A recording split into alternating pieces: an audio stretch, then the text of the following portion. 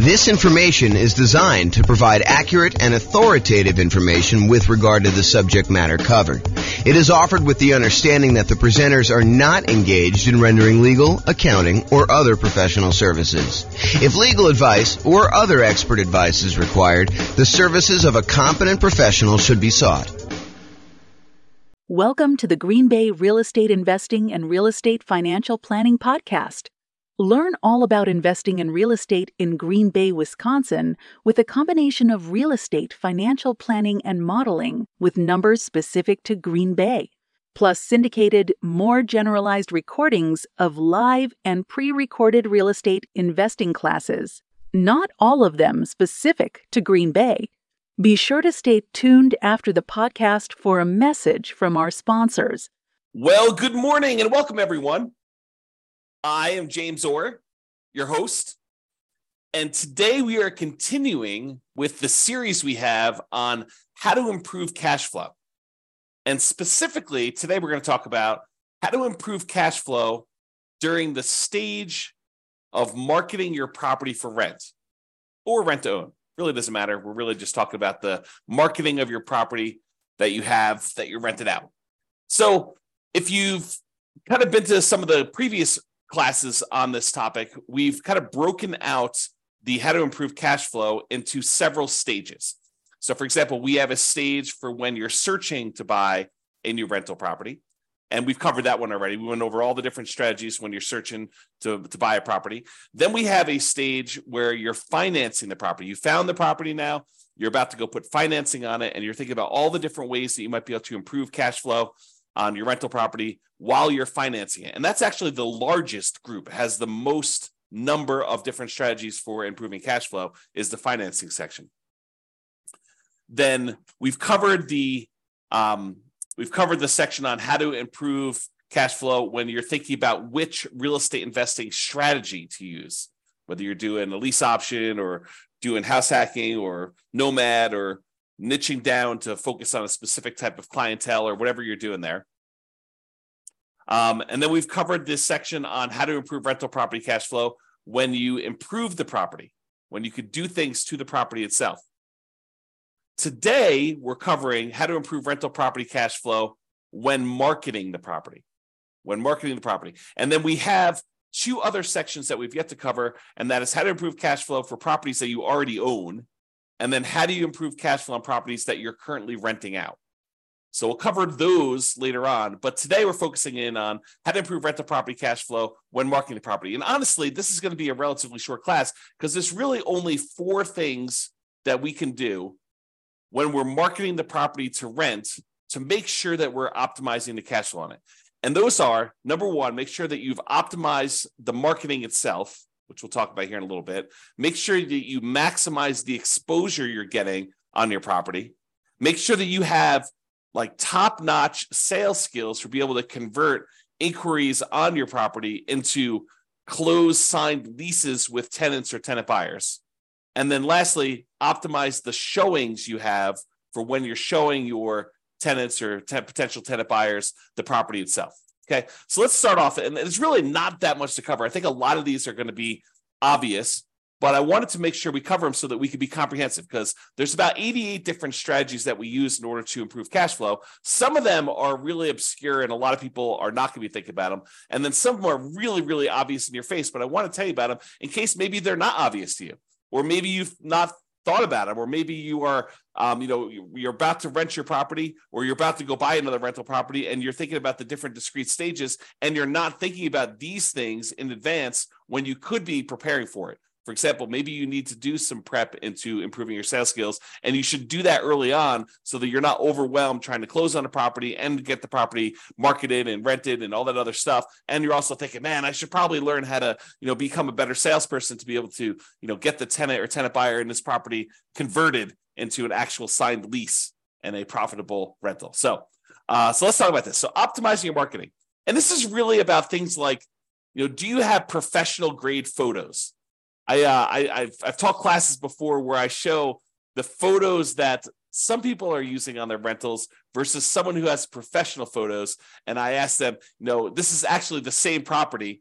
the same model. Like I know sometimes we have these new construction neighborhoods, and you'll have like someone go in there with their old camera, on their telephone, on their cell phone, that looks like they've got like Vaseline smeared on the lens, and it's really small and very dark, and they don't even open the blinds, and all that sort of stuff. Versus someone who goes and they spend a little bit of money up front to get professional grade photos done one time at the beginning of their property life, when they're kind of like got their rental property and it's in the best shape it's going to be, and they kind of like get those photos and they can reuse those photos, and we compare them for the same exact model of a new construction type of house. One person kind of goes on the cheap, the other one goes and does professional grade photos.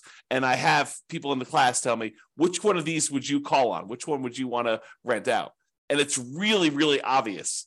And sometimes there's not that obvious, but for someone who does a really good job and gets these professional grade photos and gets these things done, they use the right lenses, the fisheye lens to kind of make things look bigger and kind of you could see the whole room versus you're standing in the corner with your phone all the way back and trying to get that done. That doesn't show nearly as well. So, optimizing your marketing includes things like getting professional grade photos done. Maybe you decide it's worthwhile to get a 3D tour done. I think that it's helpful in a lot of cases to do that. Or maybe you're going to do a video tour where you walk through the property with a video. And that way, when you're marketing the property, maybe when your prospective tenant calls, you say, look, I'm happy to email you over a video tour of the property, or maybe you include it in the marketing up front, and you can give them an opportunity to see it. Might improve your conversion ratio once you get them in the property because they've actually gone through video-wise and seen the property and been able to do that. So really, optimizing the marketing materials you have for the property, whether that's photos or 3D tour or video or flyers or whatever you're going to do, or the signs you're using in order to do that. In fact, let me go just add those right now as I'm thinking about them. The flyers and signs, all the marketing materials that you might have could actually improve the marketing you're talking about. So whatever you could do to have professional grade marketing, I think is important. The next one on our list here is maximizing exposure. Am I maximizing the exposure of the property when marketing for tenants? We're going to start 60 days early, at least, in order to try to find the next tenant when we've got a property that's already in existence. It's hard to do that when you're buying a property and you're closing on it and you've only got a limited amount of time to do that, and you may or may not have the rights to be able to market the property while the property is under contract, especially if there's a seller in there with their seller's personal property, or the tenants in there, and they definitely don't want you marketing their property with that, although maybe the tenant's not moving out, maybe you're taking over the property that way. But there's lots of variations. So it's really hard to be marketing a property when you just buy it in advance. So you're going to have a little bit of exposure. But most of the time, if you've got a tenant in there and your lease says that you have the right to start marketing the property early, we're going to be asking the tenant whether they're planning on renewing and telling them the renewal rate, somewhere about 90 days at least in advance of their lease expiring.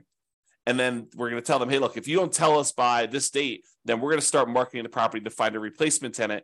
And so you're going to be starting marketing the property at least 60 days early. So you're going to start 60 days early to do that. So when you start 60 days early, a lot of times we start at like a premium rent to kind of test to see what we can get in the marketplace. Well, if you're going to do these things like start really, really early and you're going to start at this premium rent, you have to be maximizing the exposure that you're doing to market this property, which means advertising in all the places that tenants are looking in your marketplace. I'm not going to name specific ones because they may change over time. But I mean, I'll name some of the obvious ones, like places like the Zillow rental marketplace, places like Craigslist, putting yard signs in the yard, doing directional signs leading up to the property, all the like very traditional things that you should be doing. But there probably are other maybe local ones or local solutions that you should be considering. So you got to be talking to other real estate investors and finding out where they're marketing, or look at where other people are marketing. If maybe they're doing Facebook or something like that. Be in all the places where the tenants are looking. Maximize your exposure with your marketing. That is going to be a key to helping you get the rents that you're trying to get. So if we're starting 60 days early and we're starting at this slightly higher than what we might even think we might be able to get, like the top end of the rent range, because rents aren't exact, right? Rents are not like this property will automatically rent for $2,000 a month. No, there's a range. Maybe, at the wrong time of year, you're at $1,800 a month. If you're trying to rent this property, right between Thanksgiving and Christmas, in a lot of markets, that's not an ideal time to try to find a tenant. Not a lot of people want to be moving between Thanksgiving and Christmas, especially if there's inclement weather where you live, right? Or think about you're trying to do it between Christmas and New Year's. Your tenant moves out the week before Christmas, you get the property back. By the time you get everything ready to go, it's like the day after Christmas. You're like, okay, now I'm going to put the property up for rent. Probably not getting top of the market rent during that week. You're trying to fill your property right away. You might be waiting a little while if you've got a property that's priced pretty high, trying to do that.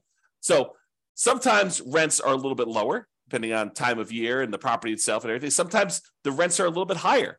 And if you start early enough, we could test toward the high end of that range, because rents are not exact. Rents are this rent range. Different properties, different times of year, different conditions going on.